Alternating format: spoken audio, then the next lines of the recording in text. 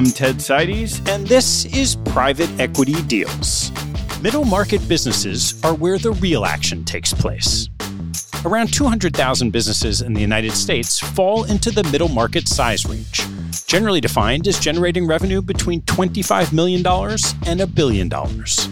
These businesses collectively employ 50 million people, or almost a third of the U.S. workforce, and represent 2/3 of total U.S. private equity deal value. Big deals may grab the big headlines, but a lot of action in the economy and private equity industry takes place in the universe of middle market businesses. Season 1 of Private Equity Deals shared deals from 8 well-known GPs. In Season 2, we discussed 8 well-known companies bought by private equity firms. We can't begin to cover the massive middle market in just 8 deals, but in Season 3, you'll get a tiny sliver of what the middle market is all about. All opinions expressed by Ted and podcast guests are solely their own opinion and do not reflect the opinions of capital allocators or their respective firms. This podcast is for informational purposes only and should not be relied upon as a basis for investment decisions. Past performance is not indicative of future results. Clients of capital allocators or guests may maintain positions in securities or managers discussed on this podcast. On episode 2 of season 3 of Private Equity Deals, Greg Fleming discusses Rockefeller Capital Management. Greg is the CEO of Rockefeller Capital Management, a business he created alongside the Rockefeller family and Viking Global Investors with the purchase of Rockefeller & Co. in 2018. Greg was a guest describing his background and the early years of RCM on capital allocators, and that conversation is replayed in the feed. Rockefeller Capital Management is a platform that encompasses private wealth management, strategic advisory, and asset management formed out of the former family office of the Rockefeller family that today advises on over $100 billion in assets. Our conversation covers Greg's vision for Rockefeller Capital, the deal to purchase Rock & Co., tuck-in acquisitions of private wealth managers, development of strategic advisory, and refining of the asset management business. We discussed the tuck-in acquisition process, including sourcing, diligence, deal structure, and integration, and the technology and operations required to make it work. We closed discussing the recent recapitalization of RCM by the Desmarais family and Greg's aspirations for the next 5 years. Please enjoy my conversation with Greg Fleming. Greg, great to see you. Good to see you again, Ted. Why don't we just touch a little bit on your background with an eye towards how it led to your being in the seat of running Rockefeller Capital? I graduated from law school in 1988, and I spent 4.5 years as a management consultant at Booz Allen and Hamilton, and then I went to Merrill Lynch. And that really was the start of the part of my career that really led to what Rockefeller Capital Management is today. So I spent 17 years at Merrill. I started on the investment banking side, and I ended up in leadership positions, first running the financial institutions group, and ultimately I was the president during the credit crisis and sold it to Bank of America and left right after we closed the sale in early 2009. In the time at Merrill, I obviously spent a lot of time in investment banking and the institutional business, but in the last few years, I spent more and more time with the wealth management business, and it reported to me for the last couple of years of my time at Merrill Lynch. When I left Merrill, I took some time off. I taught at my alma mater, Yale Law School, and then I went to Morgan Stanley to work for my former colleague at Merrill, James Gorman, when he took over as CEO, running wealth and asset management. And I spent 6 years there. We spent a lot of time reconfiguring those businesses. The wealth management business there, when I left, and to this day is a huge and important part of Morgan Stanley's success under James. I left Morgan Stanley in 2016, and when I was looking at what I was going to do at that point in time, the confluence of wealth management, investment banking, and even asset management were the pieces that I wanted to try to pull together. How did the vision for Rockefeller Capital come together? My view when I left Morgan Stanley was that there was a window in the marketplace for wealth management advice to high net worth and ultra high net worth clients being done differently, where if you pull together comprehensive advice, not just on the investment side, but generational planning, tax planning, and investment banking capability, and that's the Rockefeller strategic advisory piece that we've built. Because in the United States, so many people make wealth through building a business. And I thought that would be another competitive advantage to be able to provide them advice on those businesses. Maybe sell the business if they're ready to sell. Maybe just give them advice on should they sell or not. And then we have Rockefeller Asset Management, which was part of the original company that we bought, Rock & Co., focusing on areas where we can create differentiated investment performance in specialized categories. So the pieces all work together.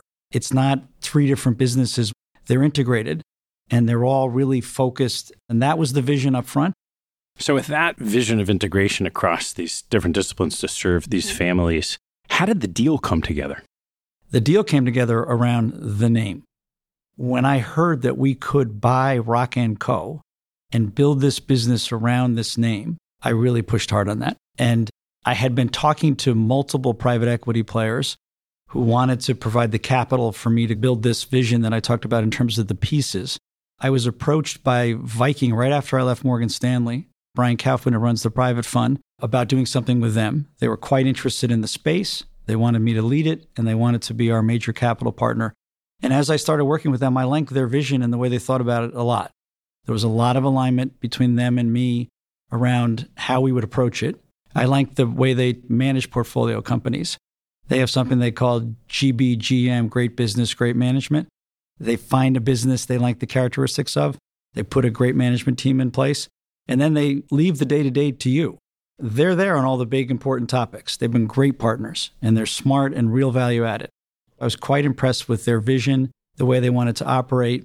And I can say in year 6, that's been a home run relationship across the board.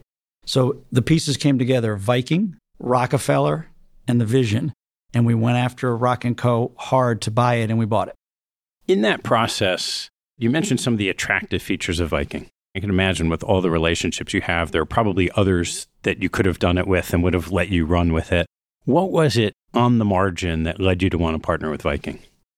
They were quite clear and consistent on the vision that I had for what Rockefeller Capital Management could become.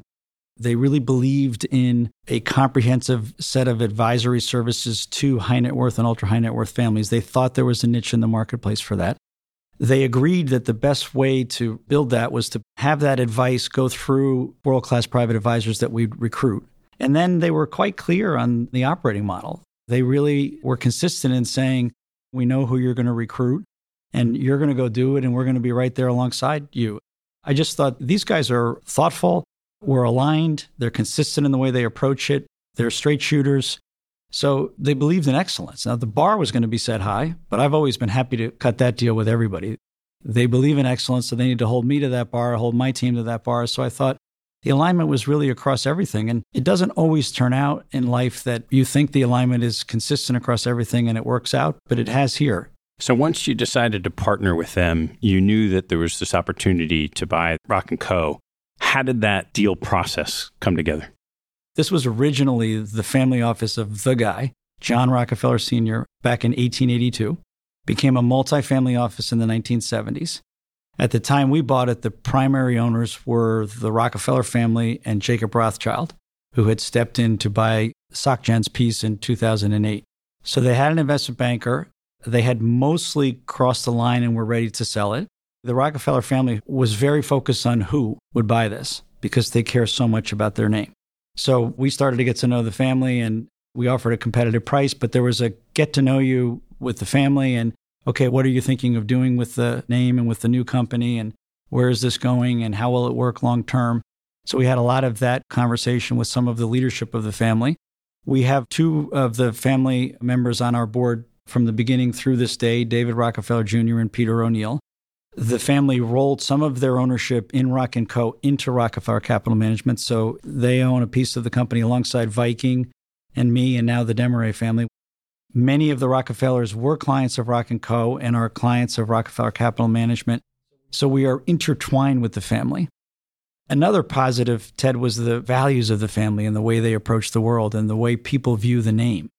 The second generation, John Rockefeller Jr., was really the world's first great philanthropist. They started the University of Chicago, Spelman College, named after Laura Spelman Rockefeller, the Lincoln Center, Museum of Modern Art, Asia Society, Land for the United Nations, Grand Teton National Park, Acadian National Park, a hospital in China, in Beijing that's still there today. It's everywhere. They were incredible and giving back to the United States and around the world right from generation 2, and they're now in generation 7. They've kept it up. So the values of the family, the way they view the world, the fact that they cared who was buying Rock & Co. It wasn't just about money. They wanted to know, well, who are we partnering with? We have this Rockefeller name. We want to make sure that there's an alignment of interest and values between not just Greg Fleming, but also Viking. So Viking and I and the Rockefeller spent time together as well, so that we could all make sure that we had the same vision for what we were going to do with this incredible name. So then there was the usual deal process and negotiation, and we got it. And we closed on March 1st, 2018, and then we were off to the races. What was it that you bought at the time? It was really mostly a smaller family office focused on both the Rockefeller family and other families. A lot of the investment advice was around what was happening in Rockefeller Asset Management. So a lot of the family office clients were invested in the strategies in Rockefeller Asset Management. So what we wanted to do right out of the gate as we started to build Rockefeller Capital Management was create an open architecture and start working with clients on a broader basis and bring in other managers and bring that model to the fore.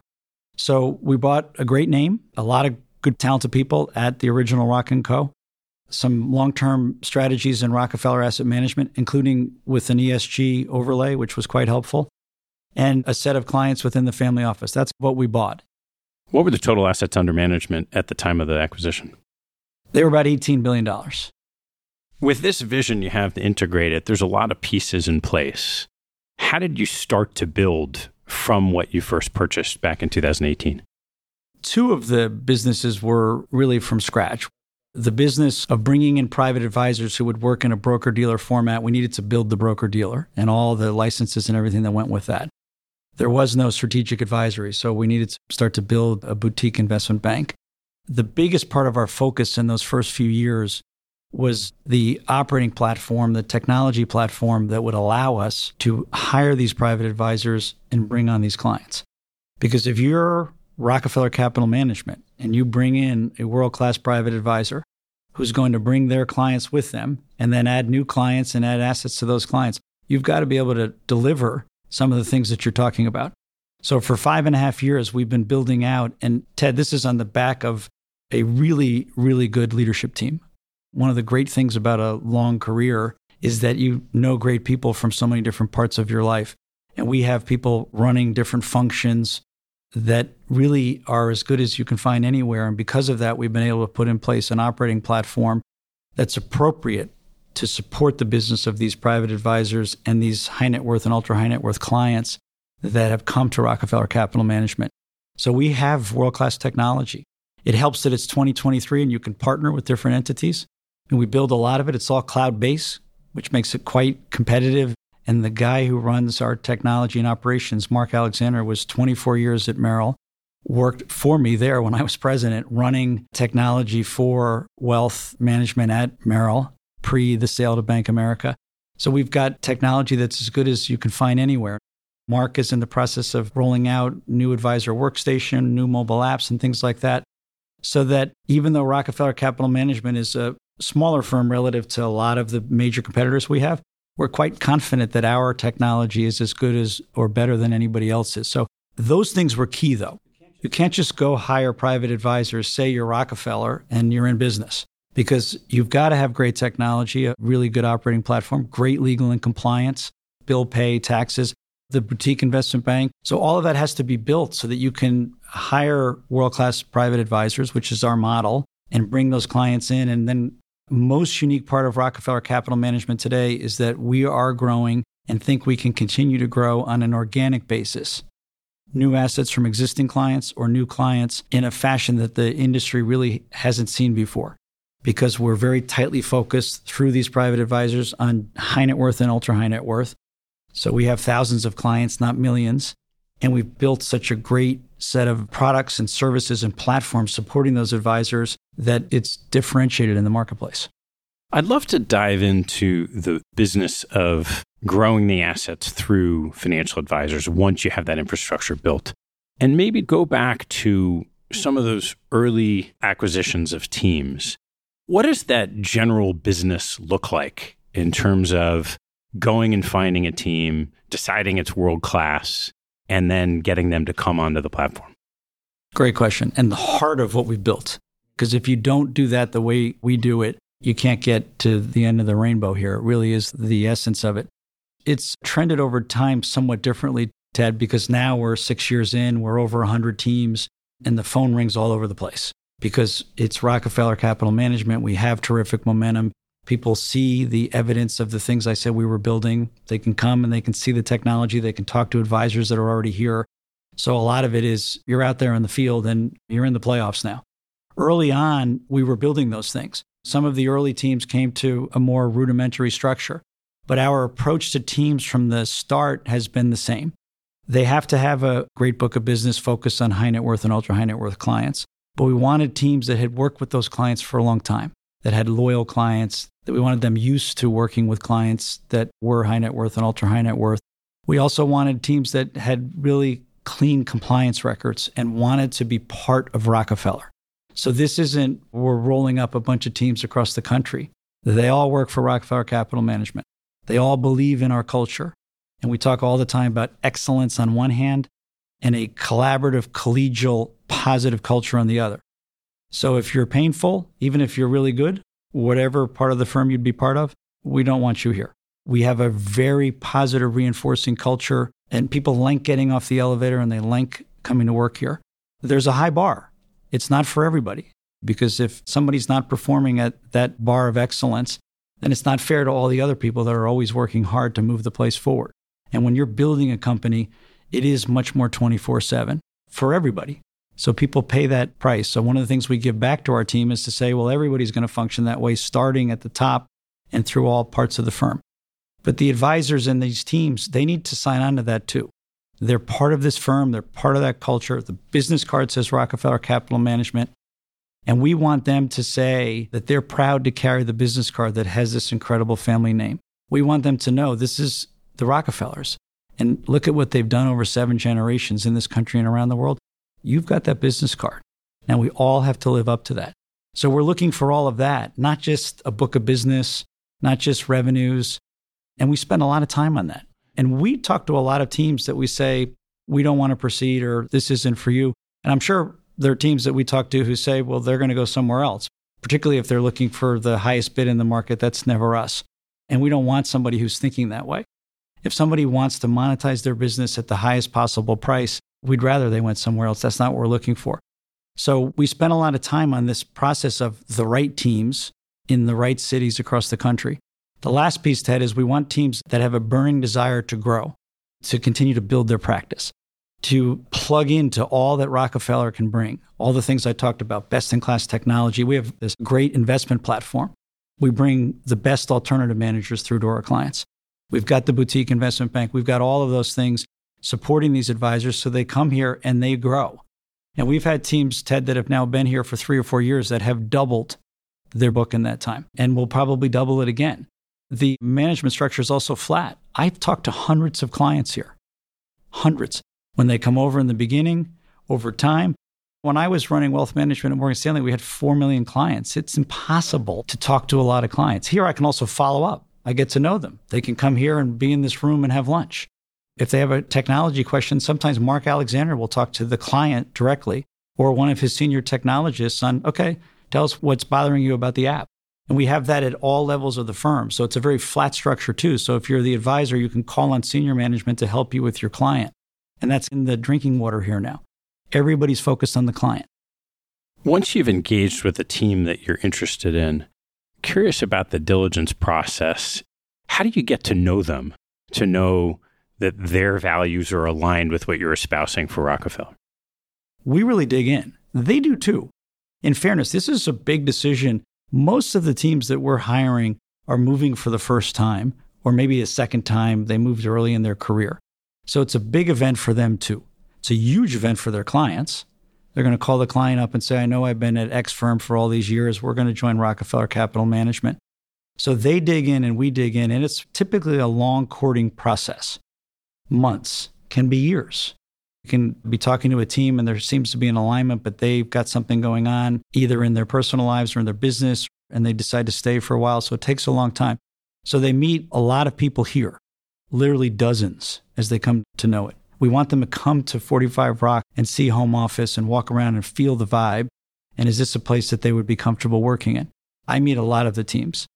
The senior leadership team talks about the teams after we've met them, what they're like personally, what they're interested in. Are their values aligned? Do they seem like the type of people that are going to walk down the hallway here and say hello to everybody, which is part of the culture? Do they want to win? I always use him as an example. Derek Jeter's on our board. And one of the things he pushes all the time within the board framework is Derek wants to win in everything that he does, and he's incredibly competitive. But he's a really good person and a really good guy with the right values. So I say to people, that's what we're doing here. So we want to get a sense of, does the team and do these individuals fit into that here? There are times when it's like, I don't think this is going to work. Or this team is terrific, and can we get them in here? And that'll feed back to the negotiation process where if it's a great team and we think it's a real alignment, where we differentiate ourselves in terms of the transition awards, how to get them over, is around growth hurdles. And we'll put in additional growth hurdles for a great team to try to get them on board with us. So that's part of the iterative process as well. What do the structure of these deals look like? We want teams that want to come and basically join Rockefeller forever. So when I was at Merrill 15 years ago, the deals in the industry might have been 6, 7, 8 years. Ours are double that because we want it to be a really long-term partnership with the teams. And we want teams that want to sign on to that.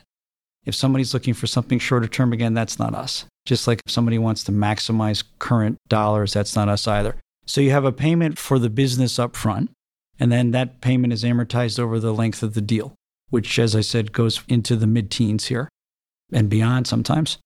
That payment is in and around 2 times revenues for us as a benchmark. And then what we put on top of that, and this is where we differentiate ourselves. So the 2 times I think is market competitive, but certainly not on the high end. But these are great teams and we want to be competitive and negotiate a fair deal. But then we put the growth hurdles in for payments that can be made in years 3, 4, 5, 7, 10. And that's where we differentiate ourselves. We want advisors looking to grow their practice. We don't want advisors that are simply looking for the next big check. Our experience over time is that those who grow their practice are relentlessly focused on doing a great job for their clients, which is ultimately the most important variable in the mix. How do you think about the return on investment on any one team as it relates to the bottom line of Rockefeller Capital? The way to back into the math, Ted, if we bring somebody on for about that price up front, 2 times revenues, and they deliver their business and they grow okay, then it's a good return for us and it's a fair deal for them. If they doubled their business, even if we're paying a growth hurdle, the return to Rockefeller is a really strong return. The blend, if you pick the right teams, is a very attractive business model. So once you've completed an acquisition, the first step in that integration is to make sure that that team is able to bring their clients over. How do you try to increase or maximize the probability that that happens? Another great question. We spent a lot of time on this. And again, we think we do this particularly well. We have an integration and execution group that helps open accounts. They do a lot of the operating and administrative work to bring the clients over. We want the team, when they join us, to spend all of their time talking to the clients and getting Greg Fleming to talk, or Mark Alexander, or any of the other leadership team here to talk to the clients and say, this is Rockefeller. This is why we think you'll be in a really good position here with this team. So that's where we want the team focus. The technology and the fluidity of the technology helps a lot to make it easy for the client and for the team to move the client over and become a client of Rockefeller Capital Management. The flatness of the management team and the organizational structure again. I do lots of calls, but my colleagues do as well. The leadership team here does. So it's basically a full court press from day one through bringing all the clients over that the team wants to bring over. And our success rates on this, we don't publicize these, but we have the team ready to focus on new assets for the clients they brought over or new clients in months, not years. And that's another key part of the model. And it's a key part of the economic returns too, Ted, because you're making the investment in the team up front, the transitional payments. If you wait several years for the clients to onboard, it's like any DCF analysis. You're discounting it back. And if the earnings are there later, the payment goes out up front, the IRR looks less For us, the IRR looks better because the business comes sooner, so we're discounting back a bigger number right away. So it's a virtuous cycle all the way around, and it takes the stress off of the team. They want their clients to come. They want to get embedded here at Rockefeller Capital Management. And again, we're hiring the right teams in our lexicon. They have this burning desire to grow. So they want to get here, get the business over, and then start moving. When you've acquired 100 different teams, they bring over 100 different books of investments. And I'm curious on your side, what does that look like from the delivery of the private wealth investment strategy for Rockefeller Capital when it starts with probably 100 different types of investment strategies and underlying investments to integrate it into something that might look a little more consistent? We do spend a lot of time on that as well. So the team has the clients in a set of investments, and they've been working with the clients for a long time. But we don't want 20,000 options. We want a fewer number of options. So there's a transitional time where the clients can come over with the existing set of investment options. But over time, if it's a couple of clients in one option, we might say, okay, well, that one's going to go in this category and be closed off. We have an office of the CIO within Rockefeller Global Family Office. Jimmy Chang is the CIO there. Terrific guy. You'll see him out all the time on the different networks. All of that shapes what the advisors are working with their clients on. So it's open architecture.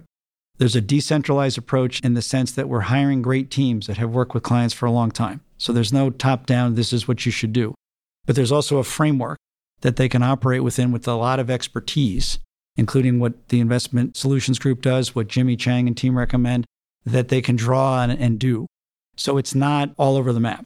There's a consistency across what we do. I'd love to turn to the strategic advisory component of the business. So from scratch, how did you go about building that so it could serve your clients? And I sometimes smile when I say this because it really was part of the original vision. It was something that I believed in from having watched Morgan Stanley, Merrill Lynch, the industry. There's a real synergy for the client if you can make it connected. It's harder in the big firms because they're scaled. The investment bankers at the big firms are going after very big deals, whereas we might have a client here that wants to sell a business that they've been building for 3 generations for $200 or $300 million. A lot of money to them, and obviously a lot of money on an absolute basis, but not a big deal in big investment banking context. So I really thought there was an opportunity for us to help serve that client base. So I brought a few people in from my past early on. One of the things that we've gotten better at over time that we didn't do particularly well up front is the connectivity there. Early on, you had the bankers. We're building the Rockefeller Global Family Office. You have some teams, but not that many. The teams are getting up to speed on everything around their core business. So there wasn't as much connectivity between Rockefeller Strategic Advisory and Rockefeller Global Family Office. Now we have a fluid, literally daily connection with concepts or ideas that come from Rockefeller Global Family Office that Rockefeller Strategic Advisory screens. Sometimes the introduction occurs. We get hired to sell the business. We sell the business. The proceeds go back into the client's accounts at Rockefeller Capital Management, and it's that virtuous cycle. And the most important part of that virtuous cycle is the client benefited everywhere. We went out and we got a great price, and then the money's back and we're helping them manage it. But it started slowly, Ted, both in terms of the people we had in the strategic advisory business and the connectivity with Rockefeller Global Family Office. We have tremendous momentum relative to where we were 2 or 3 years ago today. We have co-heads of Rockefeller Strategic Advisory, Steve Valentino and Jim Radigan, both veteran bankers. Jim was with me at Merrill. Steve ran financial institutions at Deutsche. They work really well together. Their team working really well with the Rockefeller Global Family Office with Chris Dupuis and Michael Outlaw and the leadership team there. So it's really working well now. But if you asked me 18 months ago, where are we on that? We had a long ways to go. It's been the last year or two where we've really picked up momentum. What was the inflection that created that momentum? I think it's, as always, it's both leadership, so the people, getting the right people in the leadership role. Jim, to his credit, hired Steve and made him co-head. And Steve had a set of skills that were complementary to Jim's. Same thing, Chris promoted Michael Outlaw. So the connectivity on the leadership side became much tighter. And then the expertise became better. We have just a better investment banking team now than we did 3 or 4 years ago, with some really high-quality people there. We also have a broader and deeper set of private advisor teams across the country who have more clients that are running businesses that need advice. so that there's a scaling of that as well. So it's both leadership, expertise, and then the inevitable benefit of the scaling that we're doing. So I want to turn over to the Rockefeller asset management side. The strategic advisory, the family office business are clearly serving clients, serving these families. Asset management is a super competitive world that is just driven by returns. How have you thought about that business line as it integrates into the whole? Casey Clark is running that. He's been running, I think, for the last year and a half, a great young leader who really understands asset management, understands the sustainable investing landscape, how it's all coming together, where we can carve out a differentiated role in, as you said, a very competitive business, very mature business, and things that you and I have seen for a long time. The mutual fund business is clearly on the other side of any growth curve. That's not changing going forward. So we need to pick our spots. First of all, and this is part of Casey's vision, you have to perform. It's asset management, whatever piece you're looking to be part of. So investment performance is really important. So we do a lot of work in ESG, but we're quite clear to clients and the outside world that we have ESG portfolios. They're intended to deliver alpha, full stop. It's not nice to have. It's a key part of what we're doing. So performance is key. And then we're looking for areas that the advisors in particular might be able to tap into for their clients because they're areas that there's less direct expertise for them and maybe fewer options on the outside Rockefeller side. So we have small cap as an area for that. This long-short strategy, we do a lot of work in fixed income with the fixed income team working with the private advisors and their clients. As rates have gone up, this has become one of the big areas of focus for clients. So the fixed income team is quite active on the RGFO side. When we hired named Alex Petrone, who's running that business, and that's been a real growth vehicle for us. So we're picking our spots.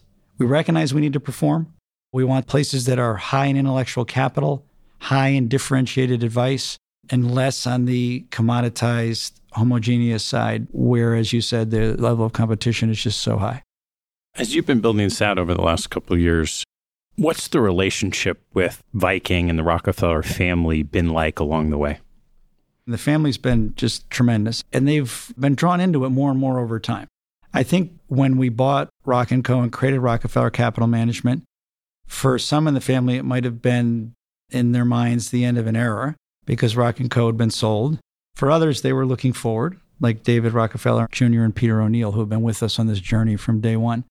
But I think over time, as we've scaled it and hopefully treated the brand, the name as it should be, and broadened its appeal even, I think we pulled in more of the Rockefeller family behind us and with us, which has been terrific. So they've been great. And it is a wonderful family. They have great values. They mean it. When you get to know the individuals, they're terrific human beings. The focus on philanthropy is real. It's everywhere. And they know they've got a family name that's highly regarded across society. I said this before we even closed. I did an interview with somebody, and I said, my father, who's now about to be 90, me, I'm now 60, and my kids who are in their 20s, they all have the same view of the name Rockefeller. It's one of the few names that's sustained through generations. Part of that, Ted, also is Rockefeller in popular culture. The Rockefeller name has been used in song by Frank Sinatra, Jay-Z, Billy Joel, Bruce Springsteen. It is a long list. It's like 15 or 20 of the greatest singers and entertainers over generations, though, have used the name Rockefeller in song. So it's in the fabric of our society. When you get to know the family, you can see why. It's a really nice group of people. There's over 300 of them in the world today. So we've had a great relationship with the Rockefellers, and it's going to endure. It's got a lot of momentum now, and it's going to endure. Viking, we had the exploratory phase. We did the deal together. We had the alignment of everything I described earlier, the strategy for the firm, how we were going to go about it, capital investment, how we were going to run it day to day. It all was aligned from the gate. But then there was the practice, and it's actually operated that way for 5.5 years. They're involved in everything that matters. On a day-to-day basis, they leave it to us. We've agreed on major financial and other objectives, and we've hit them, so they continue to be very supportive. They're very happy with the investment. It's been a great partnership. It was envisioned the right way up front. It was set up the right way up front, but it's actually performed that way over the almost 6 years now, 5.5 years. What have been some of the biggest challenges along the way? You know, one of the big ones is We buy Rock & Co., we create Rockefeller Capital Management, and we say, this is what we're going to do. Internally, people pick it up externally. But then you have to go build it, and you have to make sure you can deliver. It's the Rockefeller name, very sophisticated clients, very sophisticated private advisors. Now, a private advisor that's managing hundreds of millions or billions of dollars of people's wealth in families that have created that wealth, maybe through building a business. These are all people of real stature. You got to deliver then. The technology and operating platform and all the services that we were going to need to bring to create this broad-based advice that advisors could do for their clients all had to be built. So that was a real pressure, and it's taken years.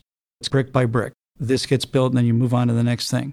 We're in year 6. We're still building. It'll be year 12, and we'll still be going. But we've made a tremendous amount of progress now. But that was definitely one thing that was a big focus up front. We had to get going on delivering on what we said we were going to do. Because otherwise, you hire the advisor, the client struggles, and the whole thing stops. And then there were some of the other things that fit into, we talk a lot about horizontal connectivity here.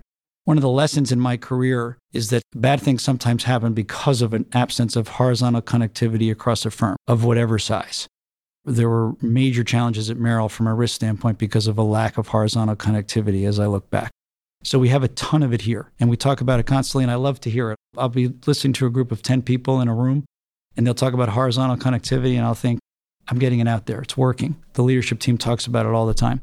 But that doesn't happen by magic either. We can talk about it. We can say, this is what we want to do, and we want people to do, but you have to show them, and you have to reinforce it, and it has to start to really work day to day. So early on, strategic advisory in Rockefeller Global Family Office, the horizontal connectivity was just not great. The family office services and the private advisors, it just wasn't great. So those services were over here and the advisors are talking to their clients and we're not bringing it together well. So there were a whole series of those things that needed to be tied together more tightly. And again, we've done that. It's a lot better, but it's a journey. We still have more to do there. But at least among the 1,200 people at Rockefeller Capital Management, many of them walk around and use the phrase horizontal connectivity, and they're trying to make it happen. And if the phone rings anywhere in the firm and there's an issue for a client, that person knows they're supposed to try to help. It's not like, wait a minute, this doesn't fit into my department. How do you take that from not great to good to great? That part is leadership. It's leadership at my level, but it's the people, my team, the senior team, and it's the team working for them. And it's making it part of everybody's mindset here. Somebody once said this to me earlier in my career. If it's something you're really trying to push at whatever size organization, company, university, you're giving the speech, it's like pouring water on sand. You put a little water on the sand, it disappears, the sand's still there. You just keep pouring the water on the sand. And over time, it starts to take traction. And that's what we do here. So we're not trying to build 15 business lines. We're not trying to be something other than what I've described here from a strategic standpoint. We know what we are and where we're going, and we are constantly on the same themes that are critical success paths. Horizontal connectivity, excellence, collaboration, and collegiality. All of these things are in the drinking water here all the time. We have an award called the Enterprise Connectivity Award that we created a couple years ago. So we pick somewhere between 7 or 8 and up to 12 or 13 people a year, and the nominations come from the firm. We review them at a senior level, but they come through the firm. And those people get an extra bonus, but they get recognition. We have an event with them where we have a drink and the whole leadership team. We introduce them to our board. They get a plaque that goes on their desk. And we want that to be one of the greatest things that people want here. And you know what it is? It's enterprise connectivity. It's doing things across the firm that are not necessarily in your job or affect your day-to-day performance. It's rewarding the people who are out trying to make things happen. Malcolm Gladwell in one of his books calls them connectors, but we've now put them in the lights. And I do everything I can to make this the best possible award, which is why I've even pulled the board in. I want the board members to meet them. And David Rockefeller Jr. was at the cocktails we had a month or two ago on this, shaking every hand. So that's how you were saying, how do you get this horizontal connectivity? How do you get people acting this way? That's how you do it. And you say to them, take that plaque and put it on your desk. And when somebody comes up, say, this is the greatest award that exists at Rockefeller Capital Management. Me doing something to help somebody else in the firm or a client somewhere else that wasn't technically my day job. As you sit here today now, 5, 6 years in, what does the business look like? We've talked about 100 teams. Where are assets under management? How big the scale of the organization? The assets under management are well north of $100 billion. So we've scaled. One of the benchmarks that I look at, Ted, is the footprint, I call it. So we wanted to take this magical name and put the footprint out across the U.S. So we're in 45 cities now, which probably was a little bit more than I had anticipated up front. But the reality is it's the magic of the United States. Wealth and success is in every pocket of the country, including in some of these new places that we both know of, Austin, Charlotte, Nashville. So we're in those cities. Getting in the right cities, and maybe it ends up being 50. And if you'd asked me 5.5 years ago, I would have said 30 or 35, but maybe it's 50. Having scale in all of those places, which doesn't mean a huge number, could be 5 teams. So if you have 5 teams on average in 50 cities, we have 250 teams. We're about halfway to where we want to be. Because the inorganic side of our strategy is important. But at some point, we'll have done most of what we want to do inorganically. And that magic organic growth that I talked about, that's the future of Rockefeller Capital Management. Viking, and we talked about that in 16 and 17, creating an entity that would have advisors that could year in and year out grow organically, which is the holy grail in the industry. People struggle to do that so much. Great firms. In my prior jobs, it was hard to do given the scale and everything else. We think we can do it on a differentiated basis as far as the eye can see. So the benchmark I look at the most is the footprint, getting it out there. And once that's in place, when we're in 50 cities with on average 5 teams, we'll be double the assets we are now. But more importantly, we'll be able to grow organically at double-digit rates for the ensuing 10 years, and that'll put us in a very short list in financial intermediation. How do you go about catalyzing that organic growth when it's so hard for the industry as a whole? You've got to have it everywhere. It's back to your question, how do you get the horizontal connectivity everywhere in Rockefeller? Same thing. We talk about organic growth constantly. The second award we've created is an organic growth award, which we're about to roll out. And the organic growth award, again, we want to emphasize people who are particularly good at that, but not reducing the horizontal connectivity. We don't want people in their own silo just trying to grow. But organic growth, you want the whole firm. We have a great legal and compliance department, HR. We want them focused on organic growth too. That doesn't mean compliance can't say, sorry, we can't do that. They have to do that sometimes. But it does mean that they can try to do something that works for the client before they just say no. The whole firm can be focused on how do we do more for this client and how do we get more clients in? And it's everywhere now. You've recently recapitalized the business. I would love to hear how that came about and what that deal looked like. We had been approached by others, other families, institutional entities, and we were just focused on building the firm and growing. So there was a family that approached us fairly early on. I talked to Andreas, Brian, way too early.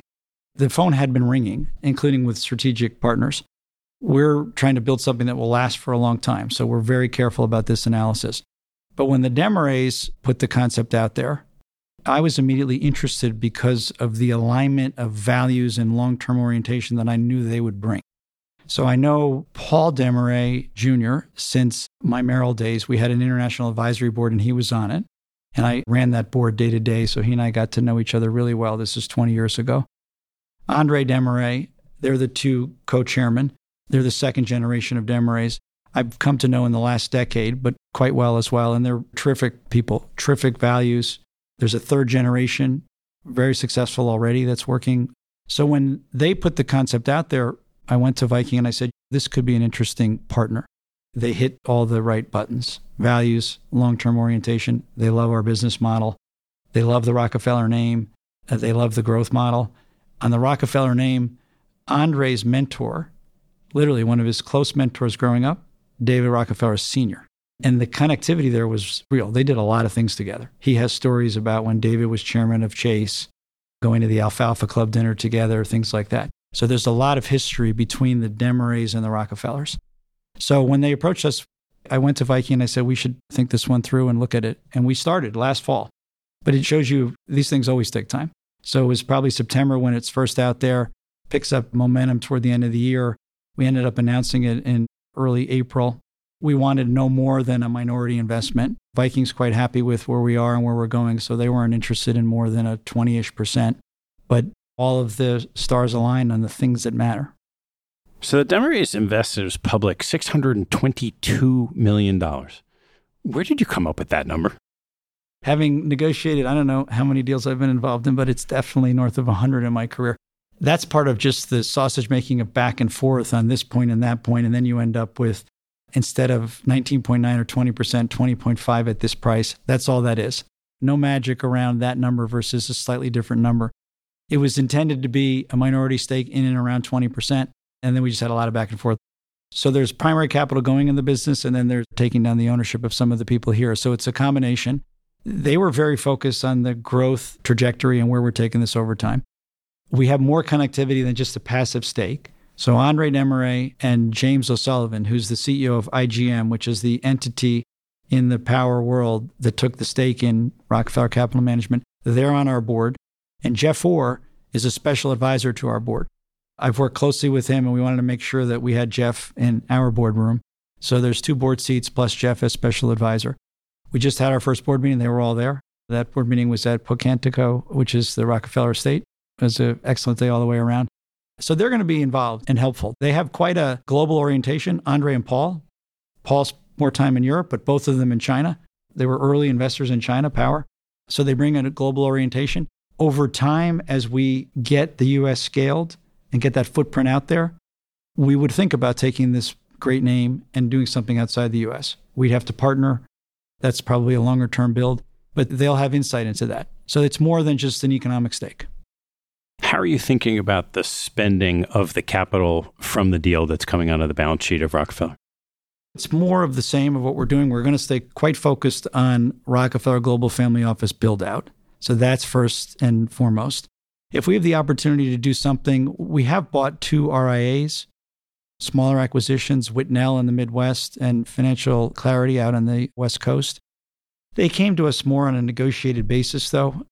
I had the bank that owned Whitnell, one of the executives I knew well from the Merrill Lynch days as the wheel keeps coming around.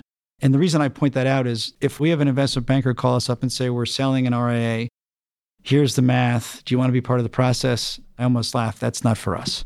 We need them to want Rockefeller. We'll be fair on price, but never on the high end. But we need to get to know each other. That has to be the fit. So we're not going to participate in auctions.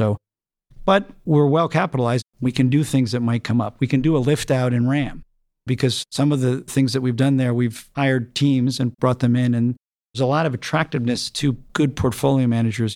You get to work at a great firm with a great name. You get a fair amount of independence if you're good at it.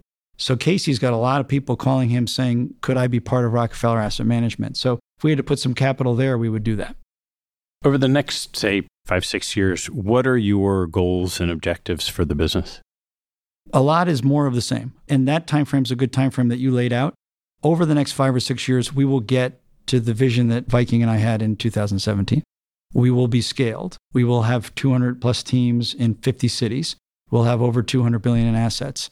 We'll have done a lot of the building that we need to do to support these private advisors and make the promise to the clients alive everywhere. We've done a lot already, but there's always more to do. So that's the end game from the original vision. I'll have felt good that we got there in 10 years. And then the question is, okay, where do we go? You could take this name and you could do this really well with a partner in different parts of the world because it's Rockefeller. Rockefeller's a huge name in China. They're known in Europe, the Middle East, South America. I had somebody, a South American client, say to me, literally the last couple of weeks, we were in a meeting, and he said, do you know what they say about the Rockefellers in South America? I said, no, I have no idea.